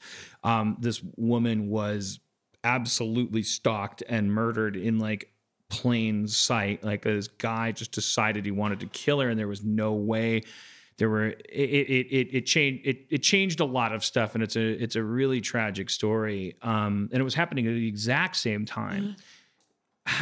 When I'm just morbidly curious, was it happening at the exact same time in the sense that had Rebecca been killed when you were enduring some of this shit? When did my thing happened, I think hers happened after mine, because mine happened in like 93. Or it happened around the same time, roughly. I'm so bad with dates. I'm sorry, I don't remember. Yeah, no, I measure things by Emmys. Fair enough. That was after my third Emmy. At 9/11. 9/11, that was before 9/11, that was after 9/11. So like my 37th birthday was halfway between 9/11 and my second Emmy. Dan, you're not relatable. I don't care. I don't need to be relatable. I'm a living God. I may also be super drunk. So let's get into the true crime of it. I really think, because it's like, the audience are like, I hate true crime. I hate true crime. Go ahead. Do you hate true crime? A lot of, well, they're just saying that. Because they love you, and that's one of the things. Like you and your partner have like created the show. So here's the reason why this is an amazing show. So true crime, what you might be used to, and I think this is a great art form, is total amateurs in an armchair, hanging out, going like, "Hey, well, here's what I think about JonBenet Ramsey." Like that's fucking great, and I live by it. But you are also a fan of that art form, but you inexplicably have created a truly responsible and professional show that I would truly recommend to anybody. I wouldn't bother to preface it by going, "Do you love true crime?" Because I'd be like, you must love film noir, or you must love like just the idea of anything. I mean, I think it's the only true crime show I've ever heard that I think cops could listen to next to victims, for instance. We get a lot of messages, emails, reviews from cops saying, "This is amazing. Thanks so much. Thanks for telling it from our point of view." So, like I said, all of our cases are told by the detectives who investigated them. And it started because I'm friends with Dan and Dave, these identical twin detectives, and they are, one investigated violent crimes and one investigated sex crimes and child abuse. And to just hear them talk about their day was the most harrowing, extraordinary, mind-blowing, their Tuesday is so much more incredible than my any ever day. Can you imagine being interrogated in stereo by twin detectives? Seriously. I wonder if they ever wasn't that one of the first questions you asked them? Like, have you guys ever done a Dead Ringers? They actually have. What's funny is because they live obviously in the same town, so they have had criminals say "fuck you" to one of them, and like, "You don't mean You're me, the one you who mean my stole all brother." my Coke. Yeah, you're like, "No, you mean my brother." Right? Yeah. Me as a criminal, how do I know which is the good cop, which is the bad cop? Right. These guys, though, it is remarkable, and also all of your guests, but most like these two guys, these anonymous detectives, to put it in D&D terms, these guys are I try to. They're paladins. The paladin class is like, it's not the one everyone chooses. I don't want to ride around in a suit of armor on a white horse and like go. And it already sounds like I'm trivializing it, because the more important thing is in this sort of dragnet archetypal sense. God, it's so. God, I'm all over the place. Here's where I'm going to start with this. As an American citizen, I think my worst fear about cops, including homicide detectives, was realized by Mark Furman. Like, even from Wisconsin, it was sort of like, didn't we all think that that's how it worked? That, and worse than thinking that this is what detectives are, it's actually more about this is what we think of the world. Because we would assume, I don't want to do that job. And so if this guy does that job and he's racist, then maybe that job makes you racist. And it toxifies everything. And it's so different, and from to hear these guys who are like, I have no idea what they look like. They're anonymous. You guys keep their identity secret, which adds the charm. You can't be that by the book and that candid. They sit there with you guys and they interview other detectives. Couldn't I just Google identical detectives and find out who these guys are? You could, but we actually say in our opening, while some of our listeners may recognize some of these cases, we hope that you'll join us in keeping their identities secret to protect the victims and what they've been through. And so are all the cases that these two have worked on themselves? No. Oh, so they're just giving their insight on cases. But that No. What? Sorry. So we do cases that Dan and Dave have investigated. We also have guests from other small towns who come and tell us cases that they have investigated. And Dan and Dave, because they are they are of the Brotherhood are there to comment and sort of weigh in as well. Gotcha. What's incredible is I mean, you guys are so restrained, but then it's like listening over the seasons, you guys like learn phrases, and then Yes. like 2 seasons later, you're like, oh yeah, but wouldn't that be a quibbly dibbly? Yes, And they're yes. like, well, that's a very good point, Thank Yardley. you, But thank you. in this case, in our district, you're not allowed to do a quibbly dibbly. Oh, okay, fine, just checking. But it's more importantly, like it's Dan and Dave who are like, it's like you could never get cops to host a podcast. Right. It would be a terrible podcast because they'd be like, hey, I'm Dan, I'm Dave, we're hanging out. I don't know. I'm sure it'd be great, but No, but you know what's interesting? So originally, the concept of the podcast was Dan and Dave would just talk to each other over a glass of scotch. which would be fine. And it wasn't fine. Because they first of all, sometimes you put a microphone in front of somebody and they sort of freeze up and they don't know quite what to do. And suddenly with scotch, it got all a bit slurry in about 40 minutes. So that wasn't a podcast. I won't tolerate that. And so That is a podcast killer. Yeah. Where's the professionalism, Dan? So anyways, when the Exactly. board sits Anyway. with the... Give me 1 second. I have to go solve the crime of Jeff has to pee. I already know who done it, and it's me, and it was in the master bedroom of my pants. Continue, please. I'm so So- sorry. So then they said, we need you and Zibby to ask us questions. Wait, so, sorry. They tried it by themselves? Yes. Well, You didn't we put were them there. up to it? No, we were all there. Zibby and I, because we were like, okay, we'll produce it, and you guys will. It'll just be you were you like, guys. you should have a podcast. Yes. We should not be talking during it Correct. because I'm the voice of Lisa Simpson. It'll only fuck things up. Yes. And then they like pressed record and they're like, okay, so Yes. what about that perp? Yes. And you guys are like, okay, how do I put this? Anyway, I love it. they were actually the ones who were like, this doesn't work. Of course, because they're paladins.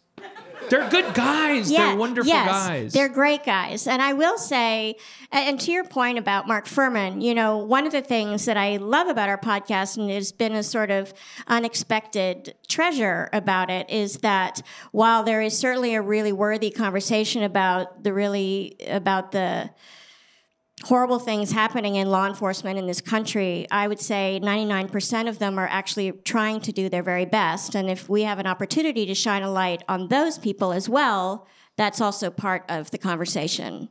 And these guys all say, and the women, that it's a calling, it's not a job. And so,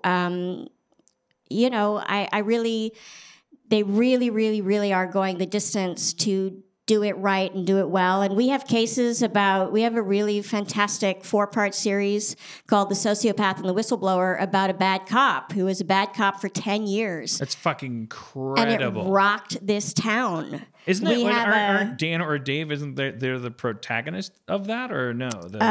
No, that's a guy named Lieutenant Scott who investigated that. We have a great. Have you listened to the interview? So we have another great 2-part case called Presumed Guilty, and then that's in season 2 about 2 guys who were sent to prison for a crime they ended up not committing. And then we did an interview with one of those guys who had been in prison for 8 years this season. But not on the phone, right? No, he's sitting with us. Yes, thank God. I mean, Yeah, I know no, people's he's- lives are important, Yeah. but the audio quality. I know. I Oh feel my ya. God, with the true crime, I with know. the It's hard. Oh, so what's Yeah. it like to be the mother of Jeffrey Dahmer's 12th victim?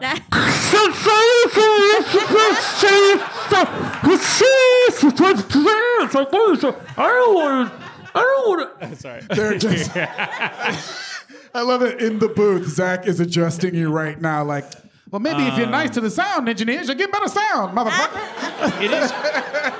It is such a profound thing, though, to hear these guys, and they all strike a similar silhouette, but some of them are so different. There's like the guy who's like, well, I'm the guy that shows up when there's an arson, but also, so I know more about skin burns, but some of them are crass, some of them are polite, some of them are afraid to be profane, some of them are.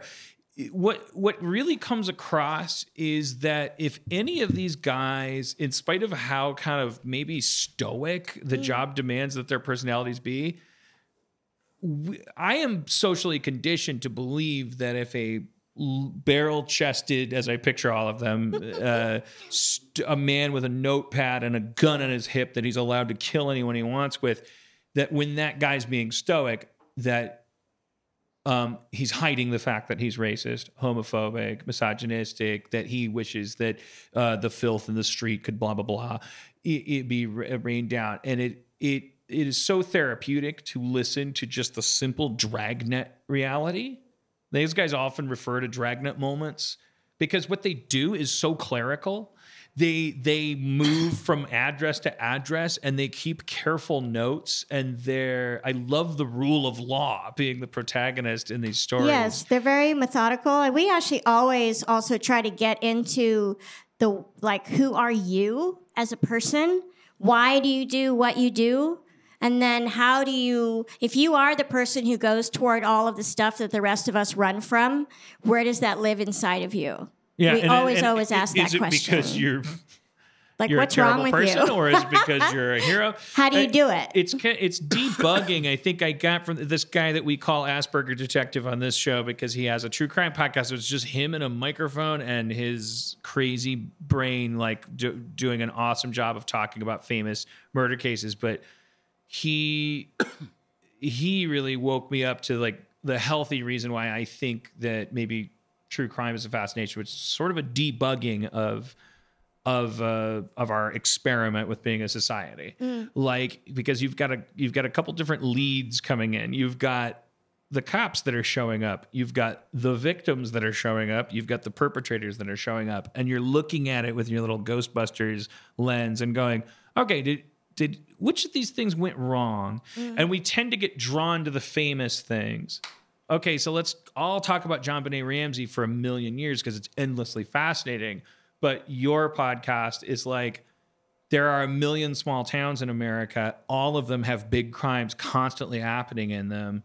And then all of them have a homicide detective who shows up, who is like, this is like, and you guys do a really good job. You're good interviewers.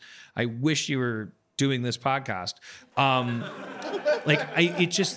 It takes the effect of like this VR experience because these guys, they're like, you're like, so what happened first? And they're like, okay, so I got a call from 3rd and Lincoln, and I went in and I saw the door immediately. First thing I noticed, door's got water damage, and it just goes from there. So I mean, I can't. If you don't like it, you're a piece of shit.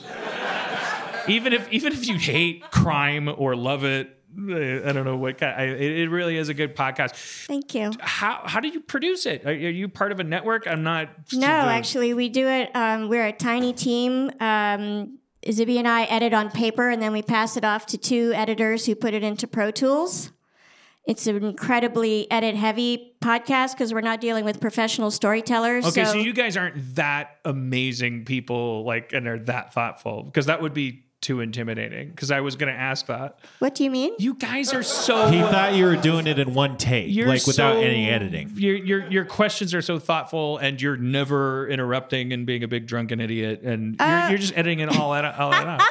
We actually have now learned to... The thing about interrupting, what's interesting is we used to interrupt... No, we used to interrupt more. Let me stop you right there. This is a pro-interrupting show. That's right. Go ahead. And Dan and Dave said to us, they pulled us aside, literally, and said, when these detectives are telling these stories, it's often like they're testifying on the stand, and it's much better just to let them go. And if you have questions, write them down and then come back to them afterward. If there's a natural break, you can ask the question, but it's less good to sort of try to get one in. It doesn't.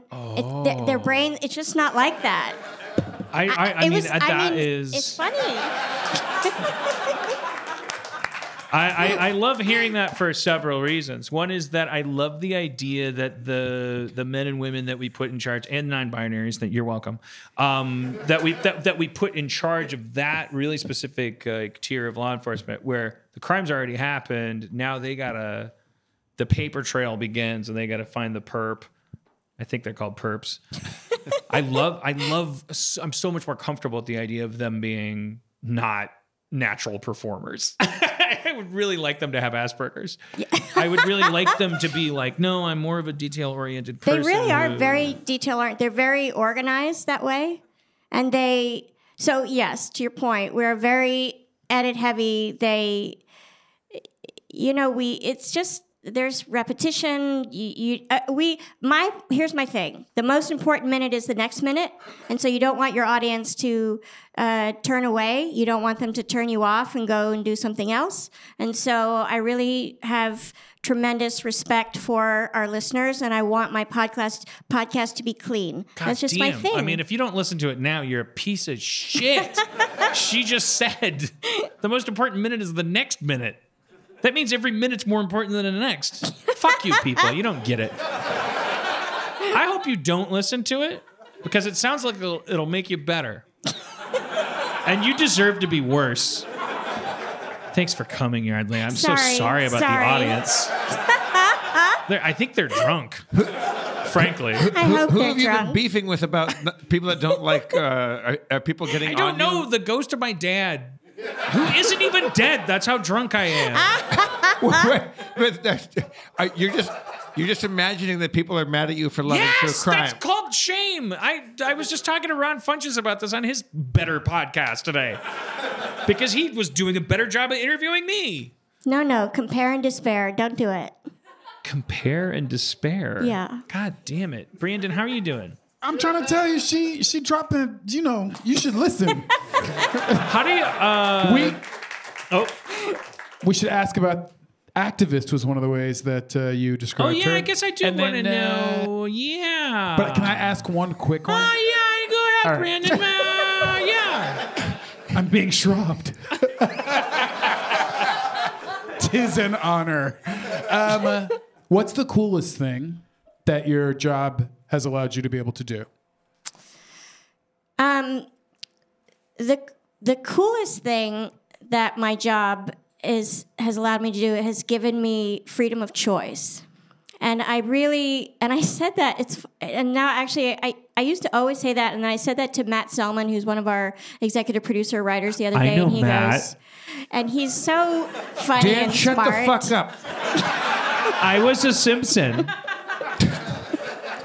This fucking guy. And he said, "Oh, so you mean you have money?" And I'm like, yes, money is a part of it, but it is so much bigger than that. And then, so here's a story about freedom of choice. 3 years ago, I broke my neck. That's And a terrible choice. Just be quiet for a second. I'm so sorry. I'm so sorry. It was 'Cause funny this though. is a It was good funny. story. It was funny. It was funny.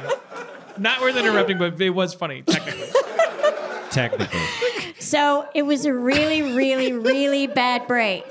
And I came within a millimeter of being paralyzed from the neck down.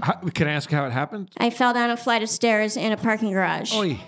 And I separated C5 and C6 and stretched my spinal cord to within a millimeter of snapping. So, And that would have meant paralysis for probably life, right? oh yes, or death. Or death. So Or superhero Dan? origin. Dan. I'm trying to prove a point here. Okay. It'll be short. All right. So No, you talked longer. I want the show to be good. So it took me a full year to recover. Now, I'm lucky because I have good health insurance, but what I really had was time. And I had time because I have this amazing job. And what I realized is that even the thing that nobody has, the thing that nobody, it was time. That I could go to physical therapy 5 days a week. And it wasn't about the money, it was that I could go because I didn't have to be anywhere else. Right. And so that is about the freedom of choice. And the other thing I always say is, if I have this extraordinary opportunity that this job has given me, if I don't have the wherewithal to do something with that, then that's on me. Then I'm the asshole. So Right. that's the best thing. Yeah, the idea of waking up in the morning and knowing that the reason you're getting out of bed is somehow intersecting with you wanting to. Yes. Instead of having that fallback that we're all too familiar with, which is like, well, I got to quit smoking. Well, I'm a smoker, but I got to quit smoking. And you like fall into that trap of like, okay, so I'm living in two totally different realities. Like I'm getting out of bed because my alarm clock rung and I'm a dishwasher, so I'm going to go wash dishes. It's absolutely not what I want to do. And that's how 99% of us live. And we call that work. And we call that paying the rent and stuff. And so then 1% of us have this privilege. It's an enormous privilege if you're going to spend so much of your time at work, then hopefully it's something that you enjoy because hopefully you'd be able to like come down from that Mount Sinai and be like, right. Hey, everybody that had to wash dishes, otherwise they'd lose their house. Right. I get to jump out of bed in the morning knowing that I'm stoked about what I do. And I just want to let you know, it's not that great. It also sucks. Fuck off. And that would still be an uplifting message. Okay, I guess you guys didn't receive that. I mean, it doesn't have to be like, oh, I'm Sting. I love doing what I love. I think it could also be inspirational to hear it people can be go, really simple. You know what? I got $1 million for taking a shit on a paper plate. I feel bad about myself. I think that can be really uplifting for poor people. And then that second question was about activism. Let's move on to that. Yeah. What's the LGBTQ activist stuff that you're Well, like, a Jeff, part of? it's part of the gay thing. Oh, sorry, you're asking her. Okay. My answer was going to be stupid. For a really long time, so when California voted against gay marriage, I had just actually produced a movie that Dustin Lance Black had directed called Virginia that Jennifer Connelly and Ed Harris had starred in. And he introduced me to Chad Griffin, who at the time had just teamed up with Rob Reiner. And they started the American Foundation for Equal Rights to overturn Proposition 8. And they came to me and said, Yardley, we need to fight this fight, and we need money. And I said, I'm in. So that was sort of my first really, really big push. And I was one of the major donors for that. And then Chad got poached from, once we did that, the American Foundation for Equal Rights went away. And Chad got poached to the Human Rights Campaign. And then I sort of followed him there and supported them there. And I actually was just honored there this last spring at their gala as you got the National Leadership Award for supporting the LGBTQ community. Wow. Now there's something... There's another one of them. I'm sure your 100 answers for what your job has afforded you to be able to do is to become like a donor to these things and a philanthropist. Yes, I'm a quiet donor. I rarely, I'm not a flashy donor. I give quite generously, but I never need to be, I don't ever need my name in lights about that. It's funny. So when I had to give this speech about being recognized by the Human Rights Campaign, I got a big laugh when I said, so I've been agonizing for months about how to thank you for thanking me properly for doing this. I'm like, thanks, because now I've not slept since Christmas. I mean, it was really, I was incredibly gratified, but I also felt like I don't need it. I'm good. Like, they personally are always so gracious towards me, but they really, really, really wanted to do it publicly. And so I recognized that part of being gracious is allowing people to say thank you. And so I accept that. They should be, obviously, they're not going to just never thank you and never want to honor you, but they should have they should come to you and say, hey, we're either going to throw you this big event where you get to get up and agonize over a speech, or we'll just, you get to know that we want to do that for you. You can flip that coin and go whichever way you want. I wish, but they were not giving me that option. They were like, you will get up there. I think it's important, actually, whether you like it or not, that the strategic benefit of because someone like me who would do it for the wrong reasons is like, hey, I want that. I think it's important.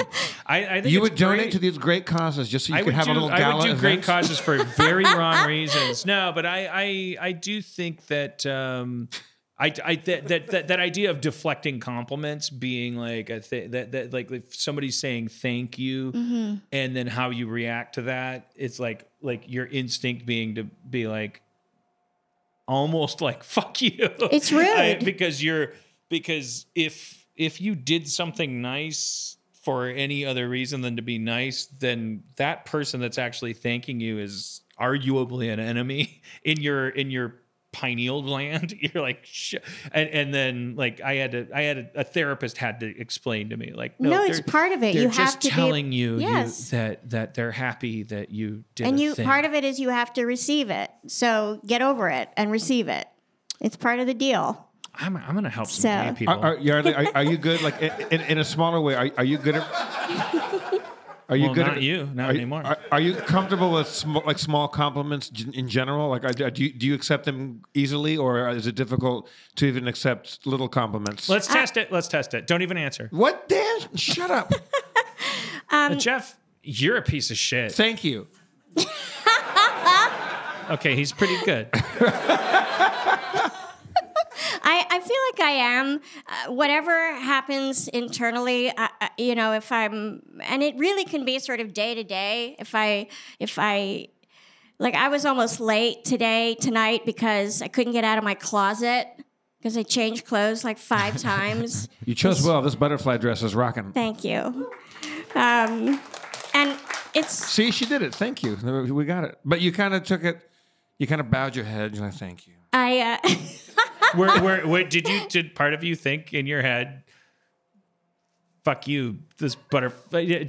No. Did you have to translate it to the second language of? No, I don't think so. Okay. I'm just sort of, I'm a complicated little critter in there sometimes. I recognize now. Compliments are fine. I'm good with it. I really am good. I just honestly knew that I just really didn't need that big recognition. I was really okay with Chad and Chris Barron, who runs the foundation under him. They're always, like I said, so personally gracious. I was like, that is so enough for me. I am good. But they were insistent, so Is there a specific had to turn of step up. phrase? And I'm not saying this goodly, like, because it's like I think I like.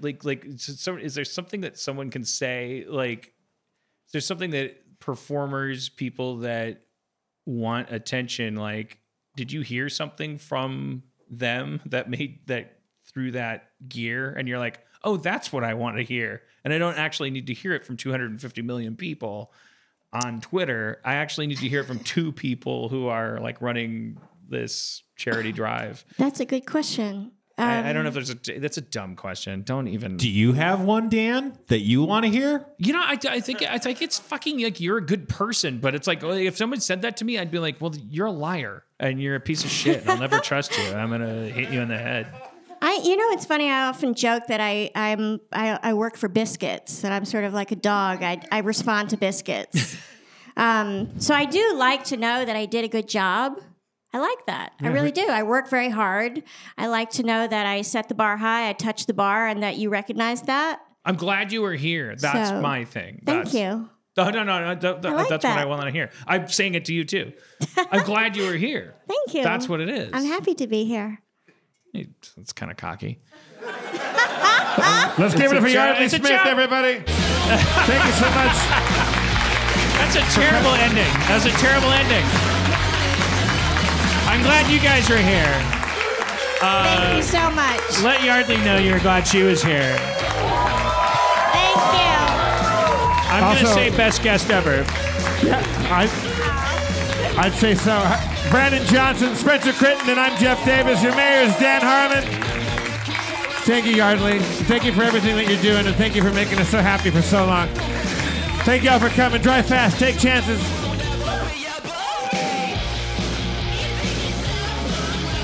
Come on. doing things that don't mean shit. Still looking for tail, I'm still looking for my checks in the mail. Without fail, we bring it back to its original form. Been doing this before you young cats was born. Hated in my own backyard. What kind of logic is that? These niggas mad cause I'm bringing it back. In fact, I'm never broke, never blowing the smoke. But when I'm standing in the crowd, they be knowing the quotes. It's like Star Bands Audio, a podcast network.